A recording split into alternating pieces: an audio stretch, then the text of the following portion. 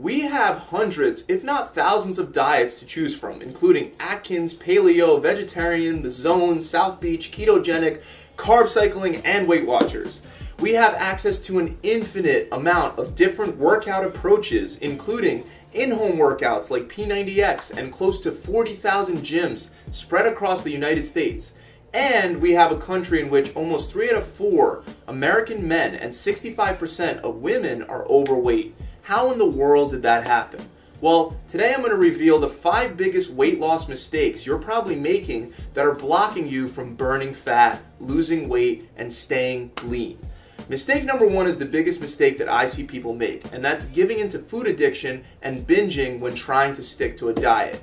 We have flavor enhancers, high fructose corn syrup, MSG, sugar, and a bunch of additives that are added into the food that we eat daily.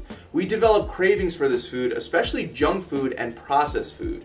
When we eat food like this, our brain gets stimulated because dopamine gets released. And then when you get really hungry, your brain tricks you into believing that the only thing that'll fix that physical feeling of hunger is eating something that the mind is craving. A simple fix for this problem is to fix the physical feeling of hunger and then check if your mind is still craving that same junk food. So when you really feel like you want ice cream, promise yourself that you can eat as much ice cream as you want. But first, eat a healthy meal high in protein and vegetables and then move on to the ice cream. 9 out of 10 times you won't even want the ice cream anymore. And that 1 out of 10 times that you do, you're going to eat way less because you're already going to be full from eating that healthy meal that you already ate.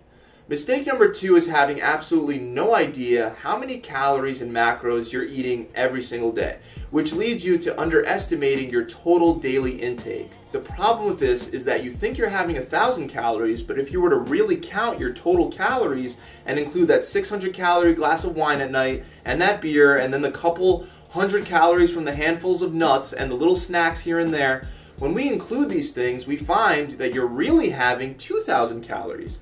Most people think they would never underestimate by that much, but believe me, after coaching thousands of people, I know you can easily be underestimating your totals by at least 1,000 calories if you're not tracking. What we don't measure doesn't get managed. Now, I'm not saying that you have to whip out that food scale and count every last gram that you eat for the rest of your life. There are ways using your hands to measure your food.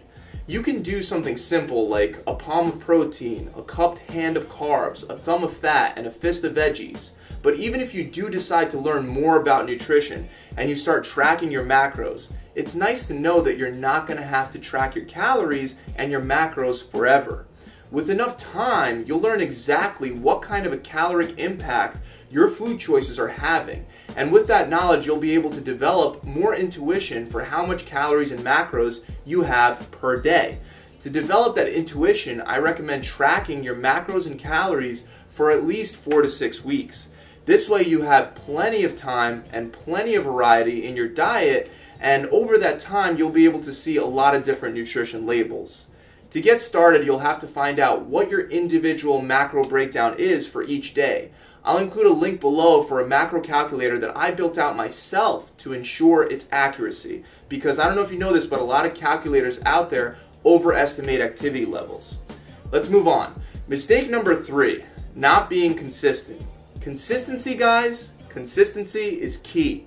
It's so easy to deceive yourself into believing that a program or diet plan doesn't work for you, when really the only reason it hasn't been working is because you haven't been consistent. If you work out for 3 days one week, then 2 days the next week, then you take a week off because you were busy or you just didn't feel up to it, you're not going to lose weight or maintain whatever weight you already lost. So many people yo-yo diet and many people yo-yo exercise, and it's like they don't even know it. People will be like, I followed the plan perfectly every day, but I'm not losing weight. And they really believe that they actually followed the plan perfectly, even though every other night they were eating something extra. Guys, to look like you live the fit lifestyle, there's only one way to do it, and it's by living the fit lifestyle. Consistency when you're dieting or cutting means that you aim for perfection with your eating every day for a set period of time, at least 4 weeks long. Consistency with your workout means that you have to work out at least 3 days a week. every week, no exceptions. Mistake number 4, eating past the point of being full. Your body will naturally tell you when it's time to stop eating. However, a lot of times we'll continue eating even after we're already full because of a variety of different reasons. A lot of this stems from us being wired as children to make sure that we finish all the food on our plate. If you really feel like you're wired to finish your plate, then buy some smaller plates. This has actually shown in numerous studies to help more than you think. Even though as kids we heard things like, finish your plate, there's starving children in Africa and China, right? The reality is when you're full, it's a sure sign that it's time to stop eating.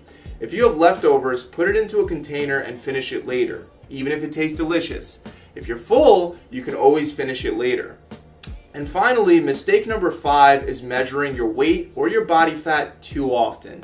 People will weigh themselves every single day without realizing that there are random things that will cause your weight to fluctuate from day to day. Between water retention, using the bathroom, and for women, that time of the month plays a major factor in how much you weigh for that day. Like I said earlier, what doesn't get measured doesn't get managed. So we definitely want to manage and therefore measure our weight and our body fat, especially when trying to lose it, but not every day. Weigh yourself once every week at the most, and if you're tracking your body fat, only measure that once every 2 weeks at the most, preferably 4 weeks. When you measure results too often, one day of increased water retention can turn into a slippery downward slope of binge eating and quitting on your plan. That's it, guys. I really hope this video has helped you guys out. If you enjoyed this video, make sure you leave it a big thumbs up, comment below, and subscribe to this channel to see more tips and tricks just like this one.